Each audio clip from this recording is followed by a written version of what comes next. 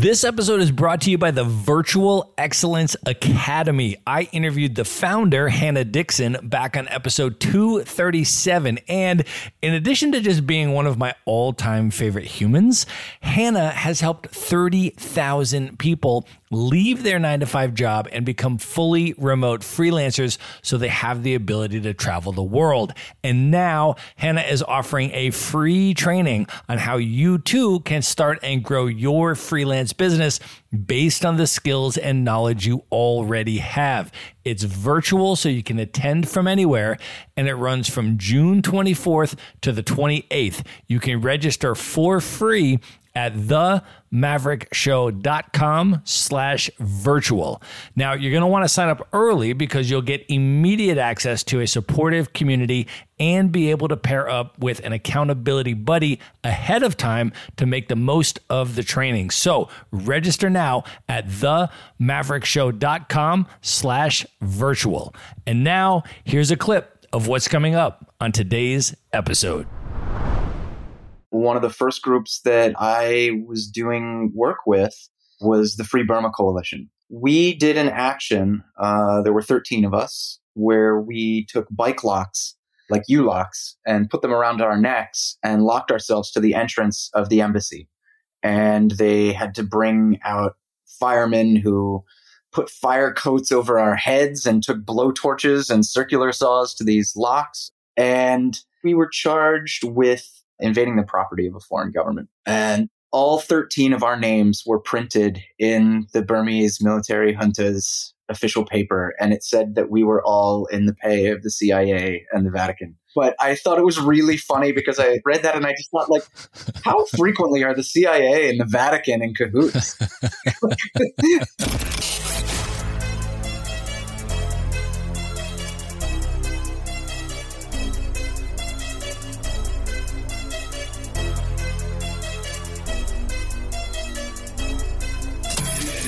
This is The Maverick Show, where you'll meet today's most interesting location-independent entrepreneurs and world travelers, and learn the strategies and tactics they use to succeed. And now, here's your host, Matt Bowles. Hey everybody, it's Matt Bowles. Welcome to The Maverick Show. My guest today is Joshua Stevens. He is a writer, coffee obsessive, veteran of numerous social movements, direct action coordinator, and long-term world traveler.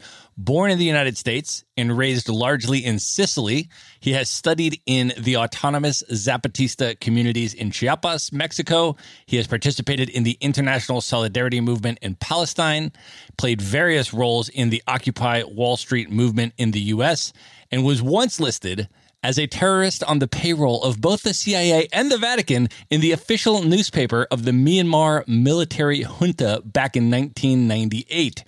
Joshua is a former board member of the Institute for Anarchist Studies and has published stories and interviews with Arab anarchists in Palestine, Egypt, and Syria in the wake of the Arab Spring. He has also covered anti-fascist organizing and popular assemblies in Greece during the anti-austerity protests. And he has published an autobiographical book on his life in Washington, D.C. as a professional dog walker that is simultaneously a series of humorous vignettes and a searing critique of the establishment.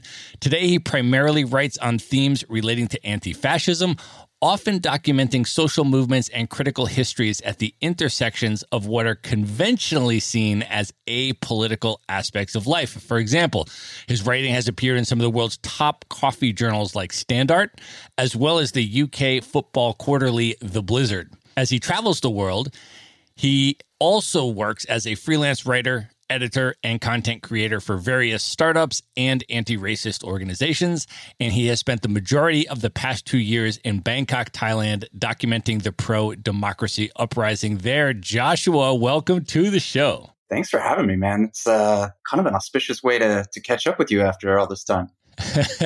Well, you and I have known each other for over 20 years now. I want to talk about that, but let's just start off by kicking this off and sharing where we are recording this from today. Unfortunately, we are not in person today, but we have agreed to make this a coffee-infused interview. So I am actually in Asheville, North Carolina today on the East Coast of the United States, and I am drinking an espresso right now. Where are you and what are you drinking? I am in the deep east of Berlin. I think about maybe 150, 200 yards from the Soviet War Memorial. And I am drinking an Ethiopian, a Loku, from Fjord Roasters, which is one of my favorite roasters here in Berlin. They also have a shop called Father Carpenter, which was around the corner from my old office here. And I have run this on a V60. Awesome, man. I love that. Well, let's start off by talking a little bit about how you and I know each other. We met in the late 90s. We were both at American University together at that time. And that was really a remarkable historical moment, I think, globally speaking. And maybe you can take us back there and share a little bit of this context. But that was right when the global protests and demonstrations against the World Trade Organization and the International Monetary Fund and the World Bank were all starting to emerge in the United States and then eventually elsewhere. And then also in the year 2000 was the second Intifada in Palestine. I'm wondering, can you sort of take us back maybe to that time and share a little bit about the context in which we met and then ultimately started doing activist work together around the Palestinian issue? Yeah. Before that, I just want to take a brief detour because I feel like given your current situation and the things that you're currently engaged in, your listeners might want to know that once upon a time, you were not engaged in such lucrative employment. And you and I were paid to string outdoor Christmas lights in the backyard of a very politically connected, very flamboyant Cuban expatriate in the Mount Pleasant neighborhood. This was the moment in life where I have a master's degree but can't get a job. So I'm doing temp work, doing all sorts of various things, including hanging Christmas lights with Joshua Stevens. Yes, indeed. I had forgotten that moment. I appreciate you bringing that back up. Yes, indeed. I figured you had. But anyway, it's kind of funny that you mentioned the sort of like explosion of the anti-globalization movement or ultra-globalization movement, because that was essentially the occasion for me dropping out of American University. My roommate at the time got fired from the Whole Foods in Tenleytown for handing out union literature and took what money he had and booked a Greyhound to Seattle to be there for the WTO meetings. And to everyone's surprise, they won. And he came back and was like, "We won. We're doing it again with the IMF. We've got 5 months. Are you in or not?" And I was like, well, I guess I'm not going back to class anymore. And so really and truly, that was the reason I never finished. And that moment, the late 90s were a really interesting time, not just in DC, but on campus. Now there is a queer student office on the campus with probably multiple staff people at this point. And that was a thing that we fought really hard for. I was in a meeting where I basically had to threaten administrators and say, like, wow, the Washington Post would really love to know that queer students of color are coming to American University, which boasts its diverse demographic student body, and let a reporter know that when queer students of color come here, they have to face a double oppression with no support whatsoever. And we walked out of that meeting being told we were not going to get what we were asking for. And maybe a week or two later, we got a call and they were like, "You've got an office and a full-time staff person."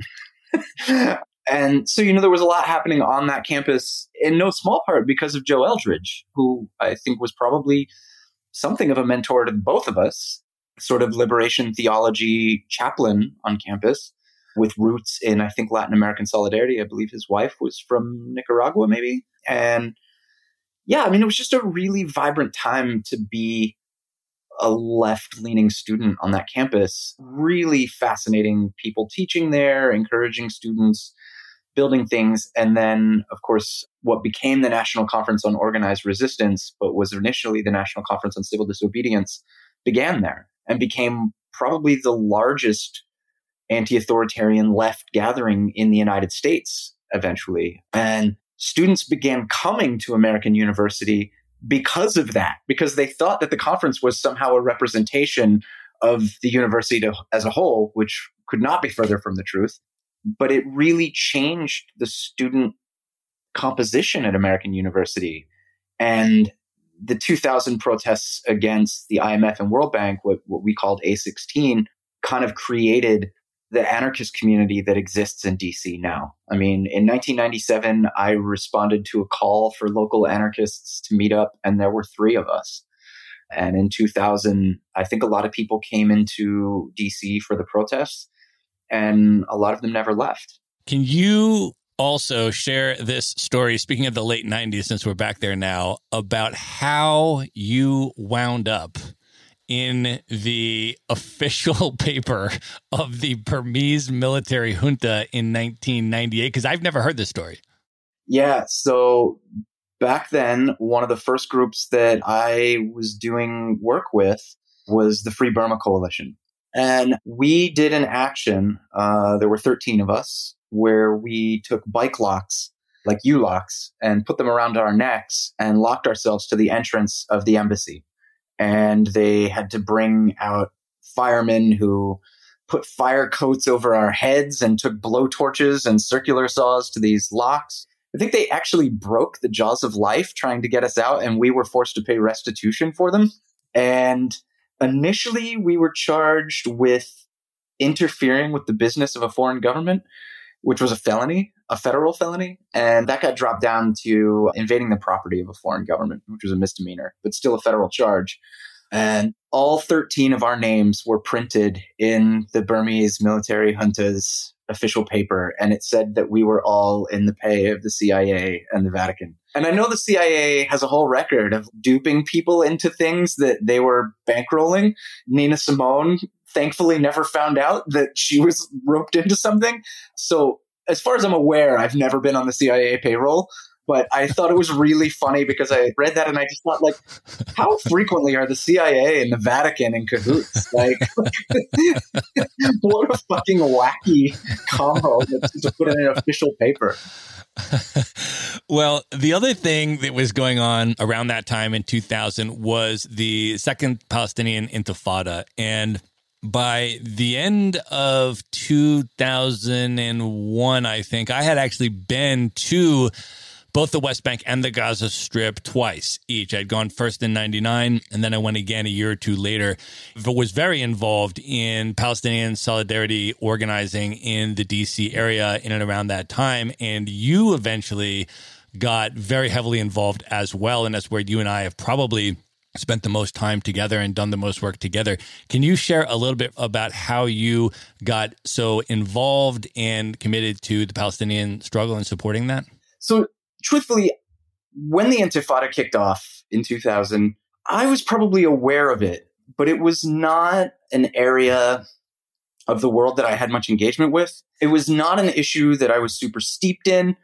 On principle, I knew where I came down in terms of closing ranks with the underdog and closing ranks with the colonized. But after 9/11, I really felt compelled to take the skills that I had, because at that point, I had been pretty rigorously trained in nonviolent direct action coordination, and put those skills in the service of the most vulnerable in that moment.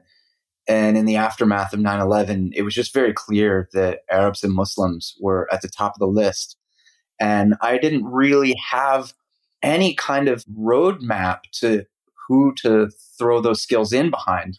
And so I was just offering myself up to groups that were doing various anti-war work. You know, we did lots of critical mass bike rides blocking traffic to sort of oppose the invasion of Afghanistan and things like that. And then in 2002, I was really getting burnt out on working in exclusively anarchist projects, which were overwhelmingly white, very cliquish, lots of internecine drama. And a mutual friend of ours, Mark Lance, approached me and said, if you want to try something else, there's this Palestine Solidarity group that really wants to do direct action stuff, but nobody in the group really has any experience with that. And they're in practice and in orientation as much, if not more so, anti-authoritarian than anybody I've worked with. And I was like, yeah, sure, I'll come to a meeting. And I really think I attended one meeting and just listened to people talk and really was struck by how they spoke to each other. And I was just like, this is the healthiest organizing environment I've ever been in. I'm not going anywhere. This is it. Like, I have arrived at the top of the mountain and I'm staying. And that was really the beginning of it. From there, I got really, steeped in and familiar with the more granular elements of that struggle and the history there and things like that. But prior to that, it was just sort of like a general sort of orientation of like, yeah, I back the colonized. And it was really down to the fact that people were just really fucking good to each other in that group. Yeah, it was an amazing collection of people that came together. And the organization, which no longer exists, was called SUSTAIN, which was an acronym that stood for Stop U.S. Tax-Funded Aid to Israel Now. And the idea was that as Americans who pay our taxes and live in this democracy where our representatives are supposed to be responsive to our demands, that if Israel was committing human rights abuses, then we wanted our military aid and our economic aid withheld until they complied with international law. And we were going to make that policy demand and use that as an educational framework for other Americans to understand why Israeli government human rights abuses were absolutely relevant to every single citizen of the United States that pays taxes, because the United States government is funding those human rights abuses and they are politically protecting and defending their ability to commit those human rights abuses in the United Nations and so forth. And so that was really the organizing framework. And then it just attracted, as you said, some of the most extraordinary human beings that I have ever worked with to this day. Yeah, I mean, end to end. I'm not even joking. I have a full sleeve tattoo on my right arm that began as a tribute to those people. It has a quote in Arabic, and I'm not a big fan of people tattooing themselves with languages they don't speak, but I have the final line of Mahmoud Darwish's mural tattooed in Arabic script at the base of my forearm, and the bulk of my arm tattooed solid black, breaking up toward the shoulder as a sort of tribute to those people and the impact that they had on my life. Can you share who Mahmoud Darwish is and what the translation of the tattoo says? Yeah, so Mahmoud Darwish is sort of the poet laureate of Palestine and also an incredibly renowned poet in the Arab world at large. Began as a sort of poet of resistance and branched a bit later in life around, I guess you could say, kind of romantic poetry, love poetry, but really, really affecting and really beautiful. And the final line of Mural was a poem that he penned after he had a surgery, I think in the 80s maybe. And while under anesthesia in this surgery, he flatlined for about 2 minutes and they managed to revive him. But he was effectively dead on the operating table for some period of time. And he wrote this small book-length poem sort of describing and reconciling what he experienced while dead. And the closing passage of it is him sort of saying to the people in his life, at least my interpretation of it was him saying, like, now that I have experienced what's waiting for me, I'm no longer attached to being here in the world. Like, I'm not scared of what's coming, and I'm no longer clinging to this physical life. And so what he says to people is, it closes with him saying, I am not mine, I'm not mine, I'm not mine. And I interpreted that as him sort of saying, like, I don't belong to myself anymore. I belong to the people around me. And I thought that was just such a beautiful way to sort of wind that massive work down, and such a beautiful sentiment as well. And so on my forearm in Arabic script, it says, Ana lestu li, which is, I'm literally says, I am not for myself, because, Arabic being a language of the Quran, it's very difficult, I think, to express possession. There's not a lot that belongs to you. It's all God's. But yeah, I began this tattoo as a tribute to those people and the impact that they had on my life. That's so amazing. Well, I want to go all the way back now and talk a little bit about your journey in terms of how you got to that point in your life. And maybe can you just begin by sharing a little bit about where you grew up? And I know you moved around a lot growing up. And so maybe just when you think all the way back, coming up as a young kid, maybe share a little bit about the impact that travel and place and relocation had on the development of your identity. Yeah. So the punchline is that, as far as my passport says, I'm a Florida man. I'm the guy on bath salts jumping in with the Crocs and stuff. Yeah, which is weird. Even like when I was in Palestine, I'd like cross checkpoints and they'd be like, oh, you're from Florida. And I was like, sure. I was born in Orlando, not far from Disney World. I have no memory of any of it. I think I was very quickly taken out of Florida by my mother. I never met my biological father. And I am the only member of my family that was not born in and has never lived in Mississippi. My whole family is from a town in Mississippi, not too terribly far from Tupelo. It's in the north, close to the border with Tennessee. It's called Ripley.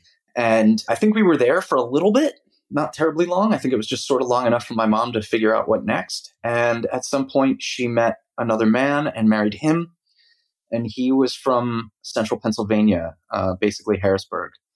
And so we moved to a town in the middle of nowhere, central Pennsylvania, called Grantville. We lived in a trailer on a strip of grass off the parking lot of this one-story motel that was off the side of a highway.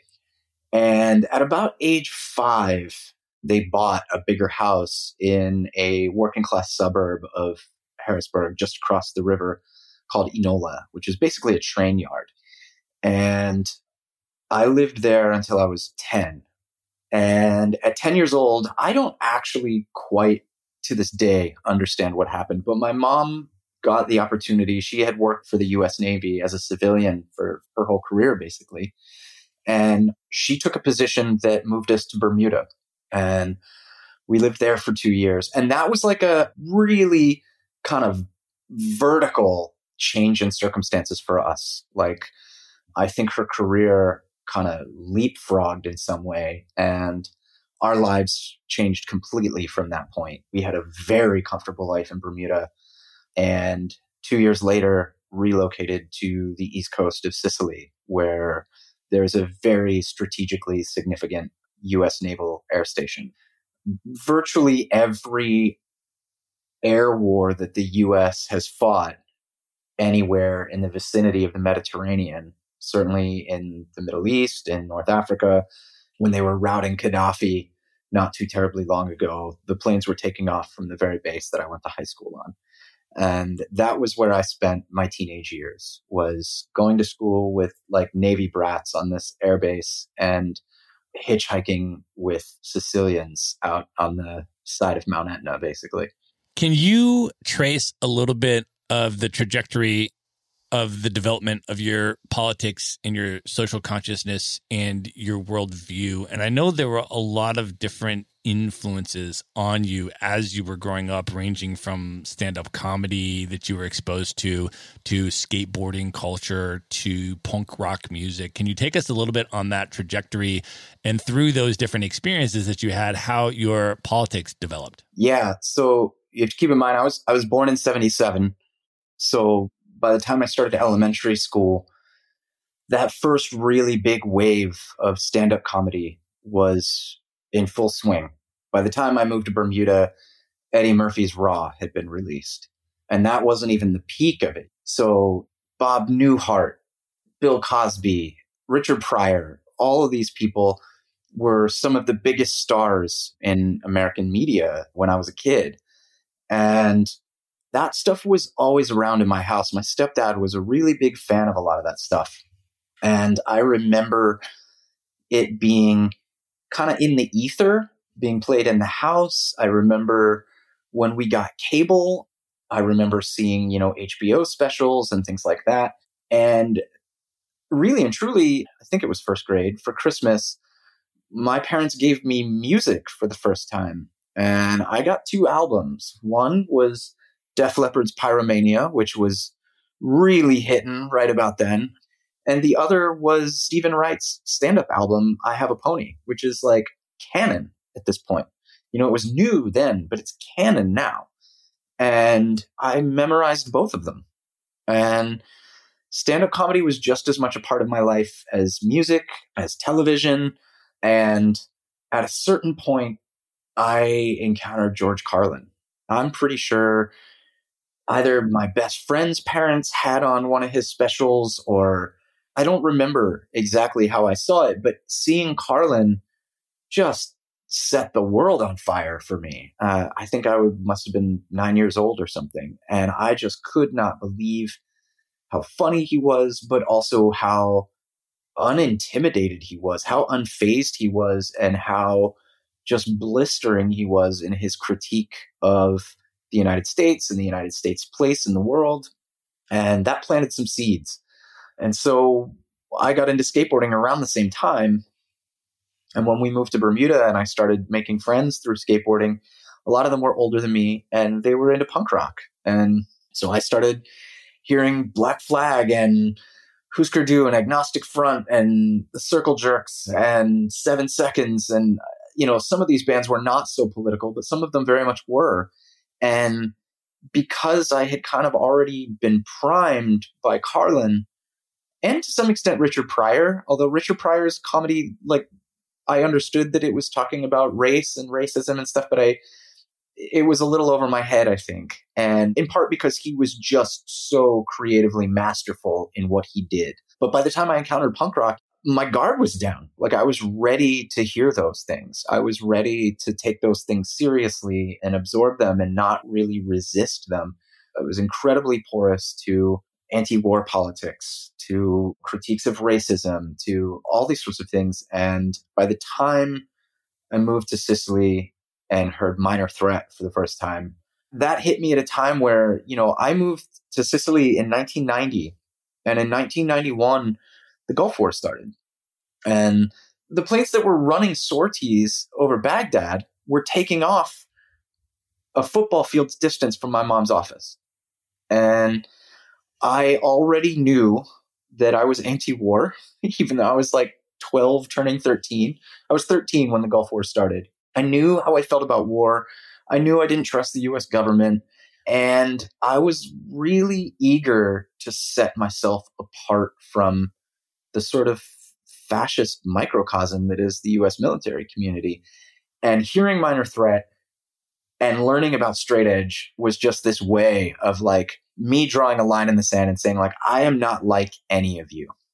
These things that you are all obsessed with and care about, I am not like any of you. And not only am I going to do it in my speech, I'm going to do it in my body. I'm going to make this refusal manifest in my body in terms of the things that I do, in terms of the things that I put in my body. And yeah, I just could not have been sort of more well calibrated to receive that at that time.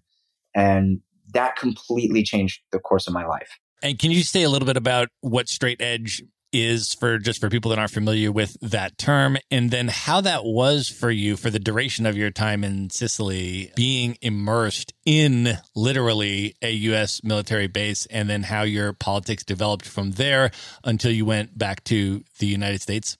Yeah. So straight edge is this sort of sub-culture of punk that sort of rejects intoxication and intoxication culture as a sort of form of conformity and as sort of antithetical to meaningful resistance to the status quo. And it's not new. I think there's a lot of sort of haughty self-righteousness that comes out of that scene and that history, when in reality, the American Indian movement was a sober movement. The Panthers were really serious about that. I mean, Spanish anarchists from the 1930s in Andalusia were rejecting alcohol and gambling and all of this stuff. And, certainly the Zapatistas to this day are still dry communities and have a particularly feminist critique of drinking culture, which can be dodgy, right? Because that was the temperance movement as well, which is, not something that I think we will want to valorize. But I think that the Zapatista example is a really instructive one. And so any number of communities that have been engaged in resistance and have been victimized by addiction and substance abuse and the proliferation of those things have set their sights on that and sort of taken it out of the equation as a way of fortifying the forms of resistance that they engaged in. So straight edge was not by any means new, but that was where I encountered that, was through punk and hardcore. And it really did transform my life in as much as, on one hand, it showed me that I could be really disciplined about something despite extraordinary pressure.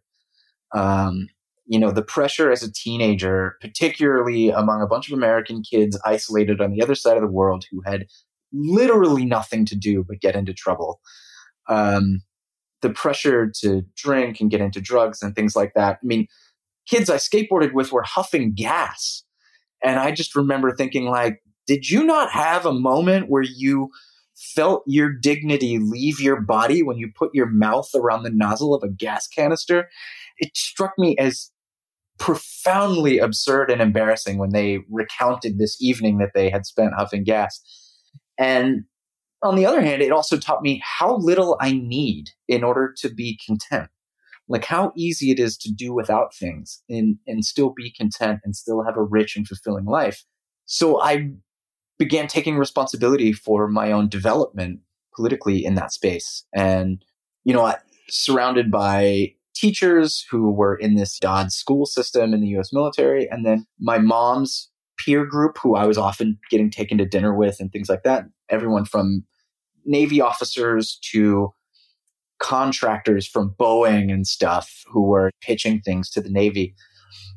I got to hear them shit talk so many things, from Marxism to Gandhi to whatever. And I figured out at a certain point that, being the only English-speaking anti-war person probably on the island of Sicily in 1991 was not an enviable position. I was getting threatened within an inch of my life daily. I got shoved down a flight of stairs one time. I got, all kinds of bullying and just really grueling sorts of interactions on the daily. And I figured out, and I don't quite know why this worked to this day, I learned that if I could exercise a superior command of information and argument, it was kind of a get out of getting my ass kicked free card. Oftentimes people would back down or an adult would intervene. And so I just decided I was going to arm myself. And, I was 13. It wasn't like I had a roadmap for that, but I knew I didn't like the people who were sort of in positions of authority and the adults around me. And I knew what they disliked. And so I sort of took that as an indicator of what might be worth looking into. Because it was basically just like, well, if you guys hate this stuff, there's probably something to it. Like I probably stand to learn something from it. And so I started skipping class and skateboarding over to the public library, and I read the entire Eastern section of this massive religious encyclopedia set. I read feminist sociology. I read very, very sort of pedestrian accounts of socialism and Marxism and things like that. And then I also, off the base, began going to this place called Centro Sociale Auro. The Centro Sociale is a movement in Italy.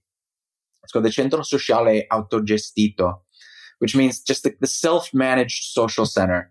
And there's a network of these throughout Italy. In Rome, there's one that's literally a castle. They squatted a castle and turned it into like this collective living space and concert venue. And I think there's like a print shop and all kinds of stuff. It's on the outskirts, called Forte Prenestino.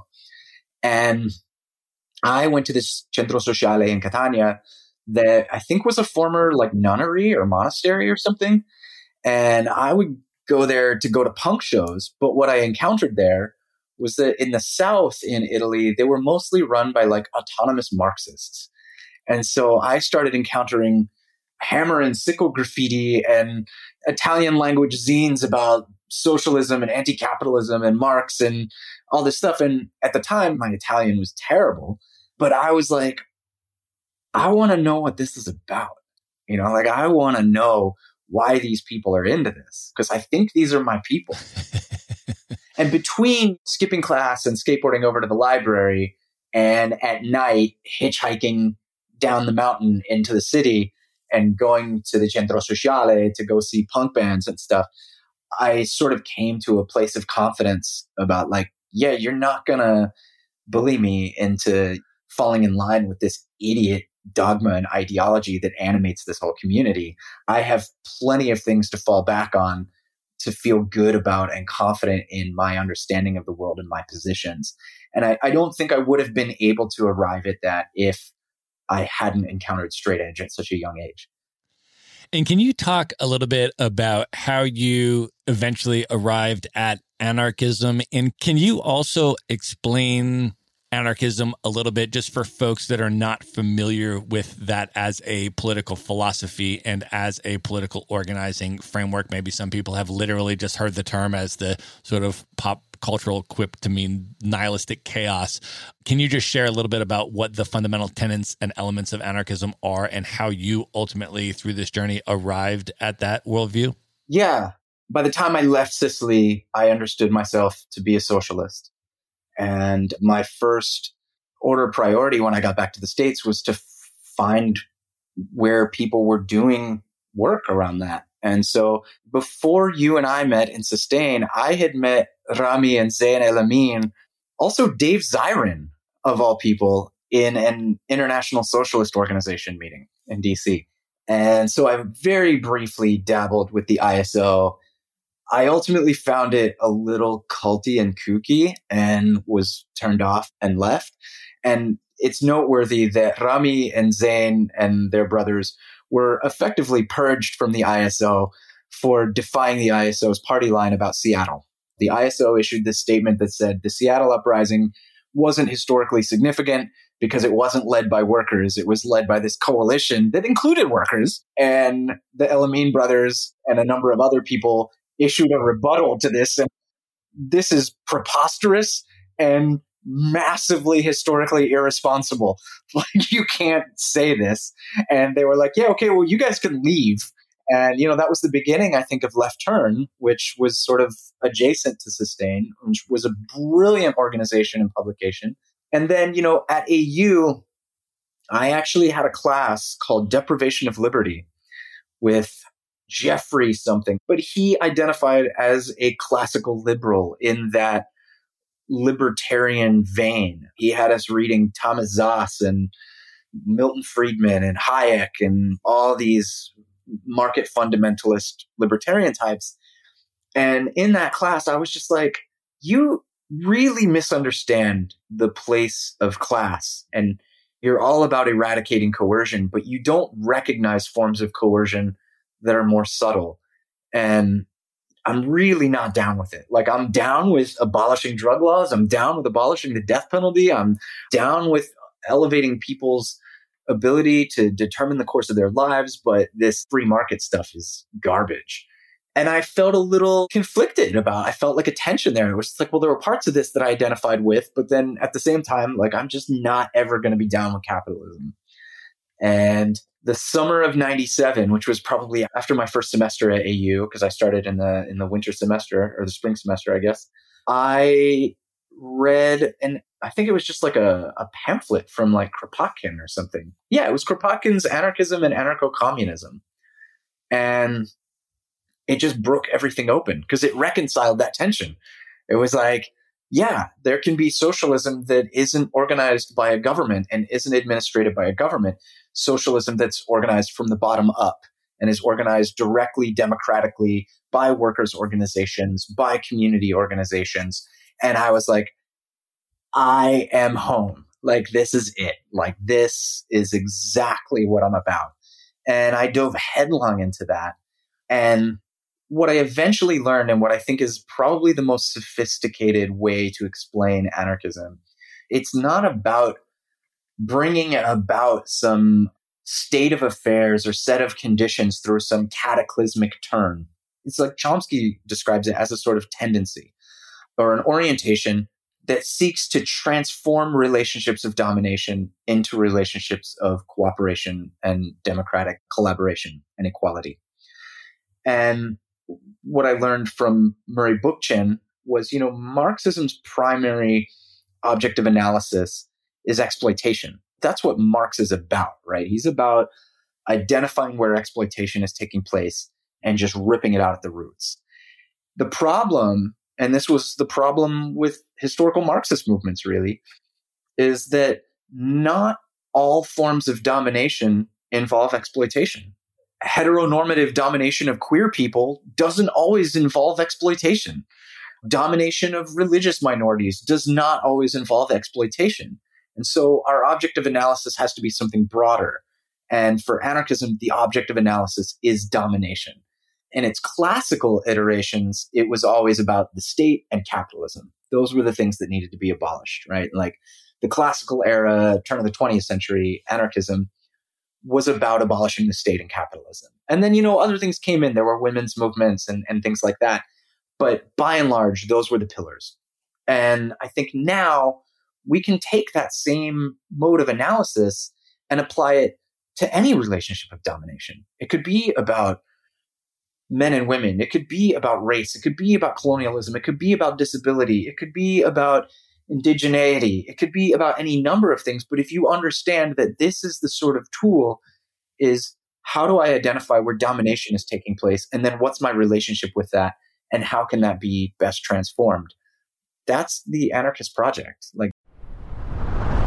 I want to take just 1 minute out to let you know that in addition to hosting the Maverick Show, I am also the co-founder of Maverick Investor Group, a real estate brokerage that helps you buy turnkey rental properties in the best U.S. real estate markets from anywhere. So these are single-family homes, sometimes 2 to 4 unit properties, and they're either brand new or fully renovated, and they already have tenants and local property management in place.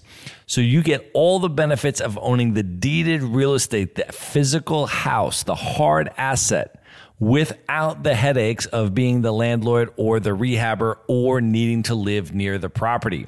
So I want to offer you a free consultation if that sounds interesting to you. To learn more about it, you can just go to themaverickshow.com/consult. And now back to the episode. That's it. It's a practice more than it is a sort of like political ideology. One of the, I think, most inspiring movements of the 20th century, I would say, that has embodied a lot of these tenets that you're describing is the Zapatista movement in Chiapas, Mexico. Can you talk a little bit about, maybe just for folks that are not familiar with that, just give a little bit of context for that movement? And then I would love to hear about your experience spending time in the autonomous Zapatista communities in Chiapas. Yeah, I honestly, especially after spending time there and studying with them, I think that if you put a gun to my head and said, which do you identify with more, Zapatismo or anarchism, I'd probably come down on the side of Zapatismo, just because it is a much more robust, more sophisticated, more beautiful sort of expression of that vision. The Zapatistas are an indigenous movement born in the jungles and highlands of Chiapas, Mexico, which is like the state of Chiapas houses the poorest people on the North American continent. I mean, if you go outside of the cities in Chiapas, the modes of living that people have there are unlike anything that you would imagine in the Northern Hemisphere. It's really the sort of thing that you would think had most people anyway would think had gone by the wayside some time ago. And it's on the border of Guatemala. There are 350 different languages there. And this state is also highly exploited for everything from tourism to energy resources to, I think, water and a number of other sort of industries have really treated Chiapas as just like a strip mine. And, one of the things that was kind of the final thread that these people were hanging by was that enshrined in the Mexican Constitution was the right to ejidos, which were collectively administered farms that could not be sold off to private entities or private investors or anything. They belonged to the community. They were a commons. And so, worst case scenario, people could still farm on ejidos and feed themselves. And when the North American Free Trade Agreement was negotiated, one of the things that the U.S. strong-armed the Mexican government into doing was removing that article from the Mexican Constitution. And indigenous people in southern Mexico rightly saw this as a death sentence and began organizing and preparing for this. And so when NAFTA took effect on January 1st, 1994, they declared war on the Mexican state and rose up. And, to say that they declared war is technically accurate, but most of them didn't have guns. And there were actually only about 11 days of armed conflict. Many of them went and seized military bases holding sticks, just so that if they were like spotted in night vision stuff, they would look like they had guns. And the ideas that animated this movement and continue to animate this movement, I don't want to talk about it as past tense, they're still very much present. The origin was that there had been a sort of Che Guevara-inspired cadre that went from Mexico City into the jungle and said like, hey, we want to foment an indigenous revolution and let us talk to you about Marxism and whatever. And the indigenous were like, yo, we're down, but the ideas are going to come from us. Like, this stuff you guys are talking about is crazy. And we'll take what we want from it, but you guys are nuts and you're not going to be in charge of this. And so some of them allowed themselves to be adopted by these indigenous communities and began operating under the leadership of these incredibly democratic traditions, these long-standing sort of structures that people had for administrating social life. And Zapatismo was born of that. And I think it's something like 98% of Zapatistas are Catholic. And if you ask them, without any irony, they believe that the Virgen de Guadalupe was a Zapatista. Like, this woman precedes the movement by several centuries as a concept, but they believe that she is one of them. I can remember when I went down to Chiapas and stayed with the Zapatistas in their communities, which was around the year 2000, turning into 2001, which was the anniversary of their uprising. And the timing was, of course, just after Christmas, right? And so, as you mentioned, I went to Mass there on Sunday, and the sermon was this whole liberation theology sermon. And literally in the church, in the chapel where the Mass was held, they still had the nativity scene, right? Because the Christmas decorations were up.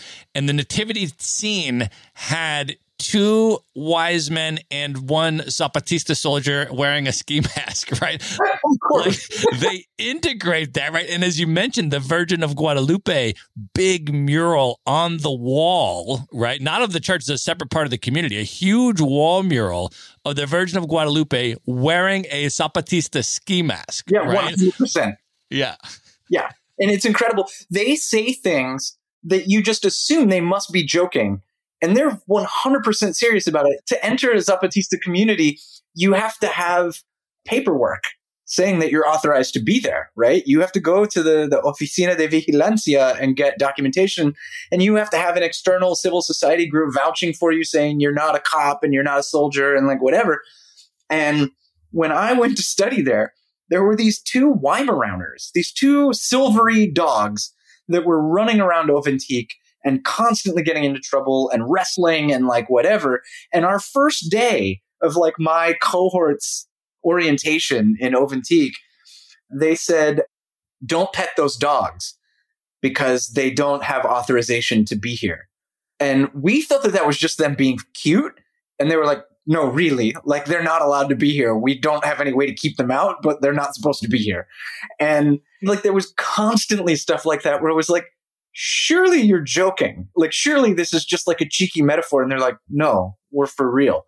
And I love that. Being immersed in it, I was just like, there's something really transformative and powerful about this because it extends to other things, right? Like they don't have teachers and students or cooks and consumers or doctors and patients. They have promotores de salud, promotores de educación, promotores de comida. Like they don't have these dichotomies and they refuse these dichotomies even in their language. They're like, we don't have teachers. We have promoters of education.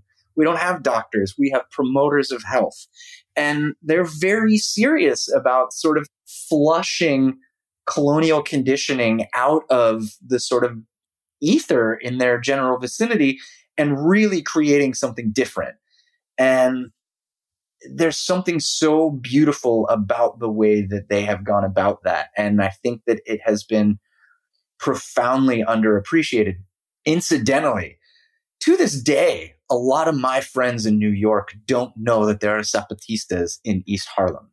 Because in 2006, the Zapatistas launched what they called La Otra Campaña, the other campaign, where they sort of wanted to take Zapatismo out of Chiapas and make it not just a national thing, but they even say like intergalactic politics. They were like, we're not just talking about global transformation. Like we're really in it to win it, right? Like we're talking about intergalactic liberation.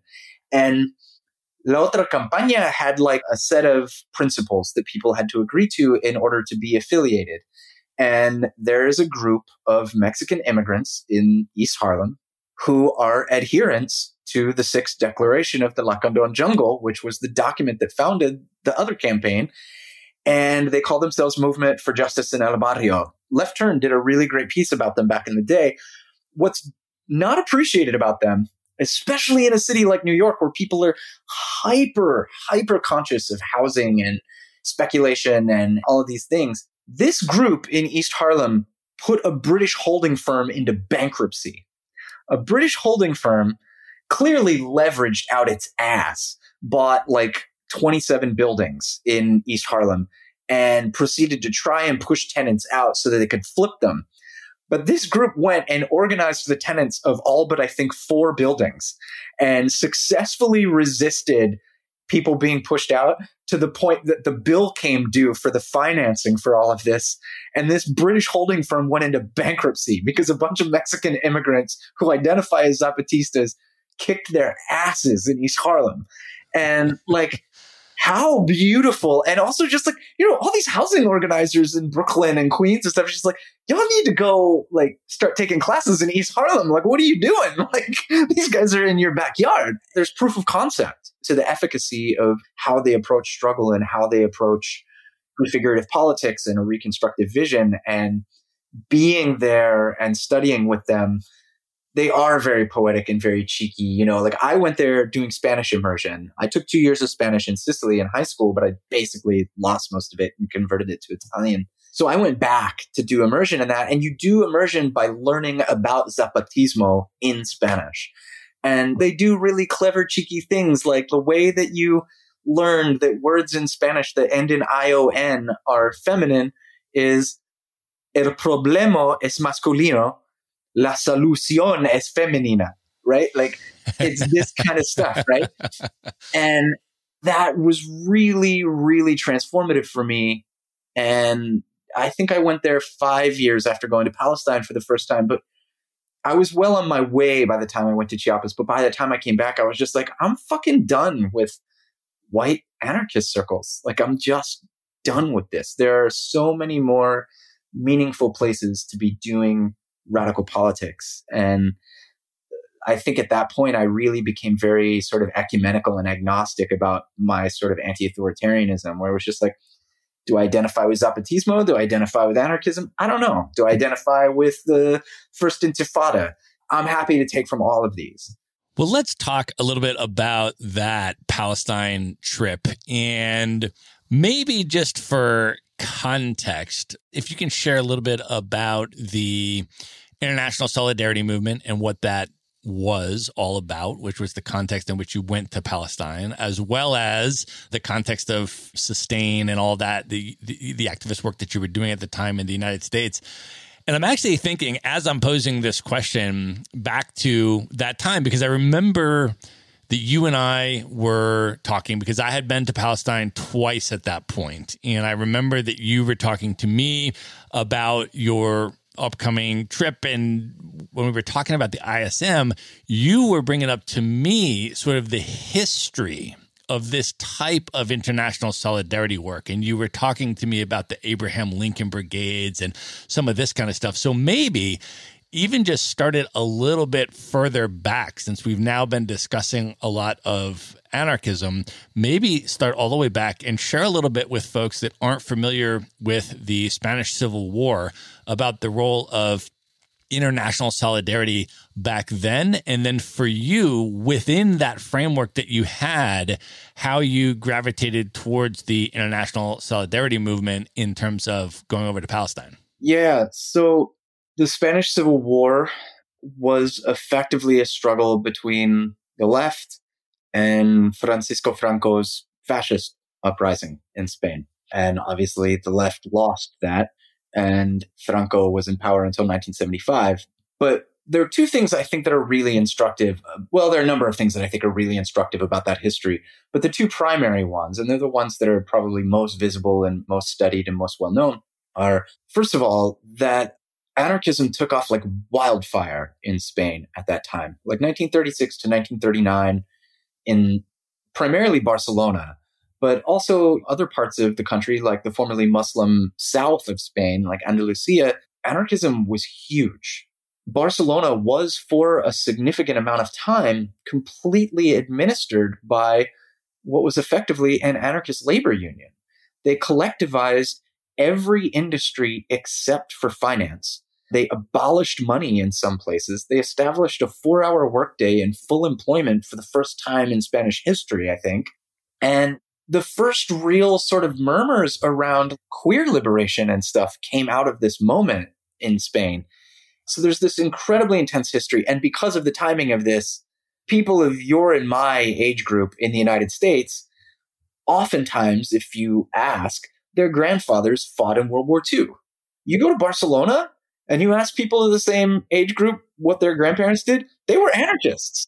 Like, more often than not, they were anarchists. And that is still very much sort of in the air and in the DNA of that city. I mean, obviously, it's a neoliberal city like any number of other, Western capitals, but that heritage is still there. So there's that, right? Where there was this sort of utopian moment. Literally, George Orwell was one of the people who went and fought in the Spanish Civil War. And he wrote this book, Homage to Catalonia. And the opening chapter of that book is one of my favorite pieces of literature, because he's describing arriving in revolutionary Barcelona and just being blown away. Like, he's like, I feel like I've landed on a completely other planet. And the thing that I remember in particular, because I laughed out loud when I read it, was he describes walking past a barber shop.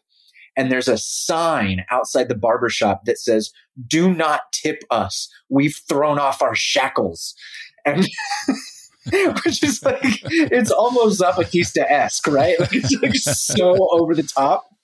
And this was profoundly transformative for people, especially outsiders who came in. And the international brigades were a really big deal, almost in the way that like a lot of people are going to Rojava now to fight with the YPG and the YPJ in this Kurdish anarchist experiment that is, heavily influenced by Murray Bookchin and social ecology and stuff. And by the way, that's very big here in Berlin. A lot of people are you see PKK and YPJ graffiti all over Berlin. They just had a memorial service for a guy. He had an Italian name. He might have been German though, who died fighting in Rojava. And the Kurdish population here is quite large. Before we go on with this, can you share a little bit more about that in terms of what's going on there right now, just for folks that are not familiar with that situation? Yeah. So for a time, the Kurdish independence movement, the Kurdish liberation movement in Turkey and, in Kurdistan, basically had a number of different I guess you could say, vehicles of expression. And one of them was the PKK, which was a sort of Marxist-Leninist formation headed by this guy named Öcalan, who's now a political prisoner in Turkey. And at some point in prison, he was a voracious reader, and he read Murray Bookchin, who was an American anarchist, one of the last of the sort of like major anarchist thinkers until David Graeber arrived on the scene, I guess. And Bookchin's work was largely passed over in the United States and in Europe, I think, to some extent. And he was very bitter at the end of his life. I studied with him at his apartment because he was not able to leave the apartment twice. And he was a very, almost embarrassingly bitter man because he felt like he really had been denied his legacy. And he was sort of this ranting Danny DeVito sort of character who was very sadly bitter about this. But his work was read by Öcalan in prison, and Öcalan became very, very partial to the sort of reconstructive vision that Bookchin laid out in terms of how to organize communities democratically, what the priorities of that should be, how to move from anti-authoritarianism in particular things and expand that to the general, and the sort of strategy and the vision for that. And so Öcalan started taking that up. And I only heard about this at Murray Bookchin's memorial. And Murray Bookchin's sort of like disciples, I guess you could say, they were people who mentored me some in the early 2000s, like around the time that you and I were doing Palestine stuff. And they could be a bit sycophantic. And so at his memorial, somebody mentioned that the Kurdish liberation movement was really taking up his ideas. And I was just like, is that really true? And so like a few days later, I started doing a little Googling, and it turned out it very much was true. And fast forward to today, there is this Barcelona-esque experiment in Syria, Turkish borderland area, where this openly anti-authoritarian, self-organized, self-administered women's liberation, like all this stuff. And much in the same way that in the 30s, leftists from all over the world were flying to Spain and taking boats to Spain to fight Franco, you have probably the fiercest anti-ISIS fighters that there are anarchists in Kurdistan. And in fact, the US even provided aid to some of these groups, which is really fucking dodgy.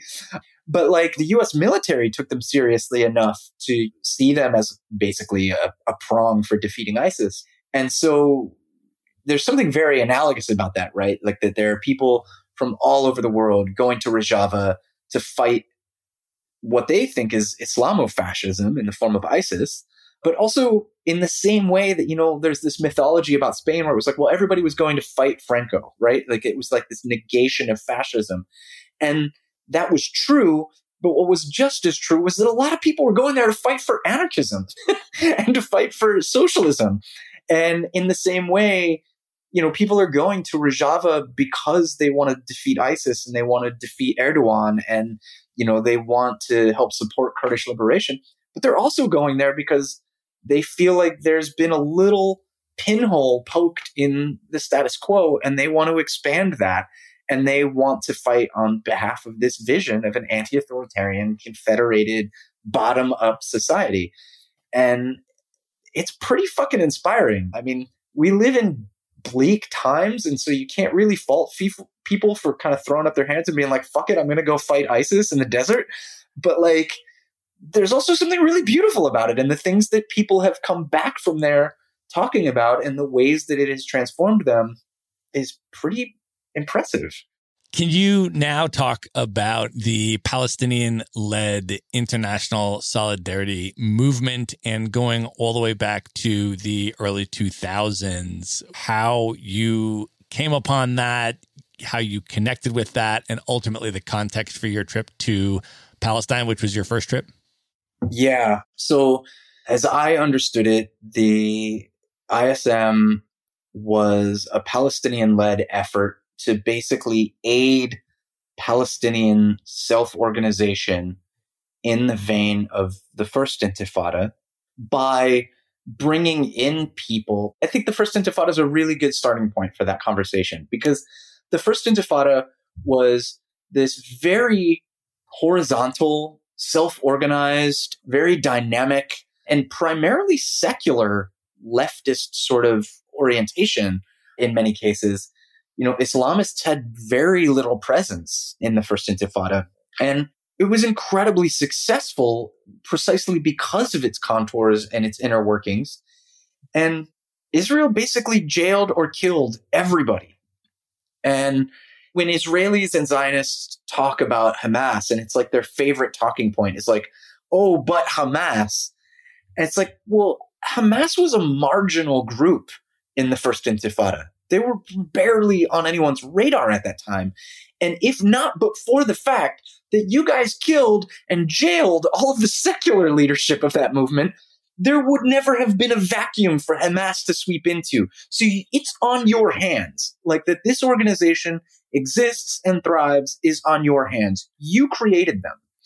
And I think that the vision of, like Howeida and George and the people who launched the ISM was to bring in people who, if the Israeli military exacted violence on them, it would create an international and diplomatic crisis for them. And I think that proved to be true in a lot of cases. The death of Rachel Corrie, the death of Tom Hernsdal, the people who came in were incredibly effective in providing just enough space for Palestinians to be able to begin creating dynamic and sustainable forms of resistance. You see it primarily in the villages in the countryside, I think, or at least, in the last 10 years or so, in the areas where the wall was being constructed. And the ISM's vision was, let's bring people in from outside to accompany Palestinians in engaging in various forms of nonviolent resistance. And that's a beautiful vision and a really strategic one. And I imagine your experience was very similar, was that, like, what I think of most in terms of that encounter and that experience was the ways in which it clarified so much for me about what my orientation to politics was, and was so deeply transformative in terms of how I related to the struggles that I was part of back home. What were some of those experiences that you had? Can you kind of take us through the on-the-ground experience, what that was like, and then what were ultimately the reflections and lessons that you left with? Well, that action that we did at the Burmese embassy in 98, that was the first direct action that I was involved in that was like worthy of an Ocean's 11 montage of like heist planning. Like, there was a real sophistication to how it was planned and how it was organized. And there was a George Clooney kind of character at the front of the room that was like, what do you guys want to do? Okay, this is how we do it. Like basically the role that I played in Sustain, where it was just kind of like, what do you guys want to do? And people said, well, we want to do this. And I'd say, okay, well, you can do it this way or this way or this way. And in the meetings, which were in the basement of the AU chapel, because the space was provided by Joe Eldridge, this guy who I'd never seen or heard of before was a trainer from the Ruckus Society, which was an organization started by former Greenpeace action organizers to train people in direct action. And he was sort of this consulting engineer on our action. And he told us there are little things, like if you're going to occupy an office, say you're going to storm into a shareholder meeting and disrupt it by occupying it. The one thing you don't do is you don't block the doors, because then when the cops come, you get charged with kidnapping, which is a whole other sport, right? And so, like, if you don't have people with the expertise to say, like, these are the constraints, these are the things you have to think about, these are the things that are going to happen and the things that you plan for and the resources at your disposal and what have you, you're just kind of throwing spaghetti at the wall as organizers, right? And the thing I really remember that was really formative for me was, we knew we were going to put these bike locks around our necks. And you buy a bike lock, like U-lock like that, it usually has 2 keys that come with it. And we're like, so what we're going to do is we're going to put these locks around our necks and lock ourselves to the entrance. And then we're going to have somebody with a pair of pliers on site who will crush these keys so that the police know that we can't just be unlocked, right? And I was like, great, sounds awesome. And he was like, and then there's going to be somebody on site who has the second set of keys. And I was like, why? We don't want to be let out. We want to fucking stay there. And he was just like, because what if they don't cut you out? Like, what if they don't arrest you? How do you get out? How do you end the action? And the thing he said after that has stayed with me since, which was, why aren't you prepared to win? Like, why are you not planning for a scenario in which you win? And in so many organizing environments that I've been part of, people have really not ever entertained that. And I think that's why Seattle took a lot of people by surprise as well. Like, it left people really disoriented. They were just not prepared. They really just thought they were going to go out there and get their asses kicked, and it was just going to be this symbolic thing. And the same sort of thing went into what we were doing in the ISM, which was, to be in the ISM, you have to go through 2 consecutive 12-hour days of training before you can go into the field. And some of that is cultural stuff and how to behave and whatnot in this society and how to defer to the leadership of Palestinians and all these other sorts of things. But a lot of it was just a more geographically and context-specific version of the training that I got from Ruckus. It was consensus process and affinity group organization and how to make decisions about what you're going to do in an action and all this sorts of stuff. And then probably the most meaningful distinction was, and here are the things that the Israeli military are going to use on you. And if a concussion grenade lands next to you, you should plug your ears, close your eyes, and open your mouth, because if you don't open your mouth, your eyes might blow out of your head. And serious shit. And the same sort of thing was present there, where it was really granular considerations about strategy and about what is and isn't on the table. And, one of the things that stuck with me was they were sort of saying, if you become sexually or romantically involved with anyone while you are here, you will take yourself out of the movement immediately. Because A, that's not what we're here to do. But B, if you are involved with someone and the shit hits the fan, or you find yourselves in a dangerous or escalated situation, you are much more prone to make bad decisions in that moment and make undisciplined decisions in that moment. And I just thought, how brilliant. They take themselves so seriously. They're like, look, people are humans. These things happen.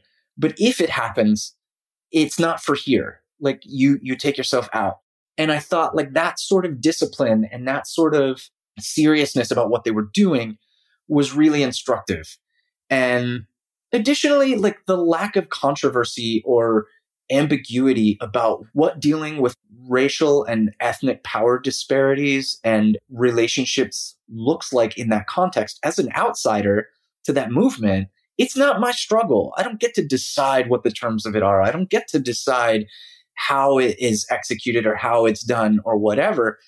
And it was just so cut and dry and clear that, like, my orientation was one of solidarity. And that was it.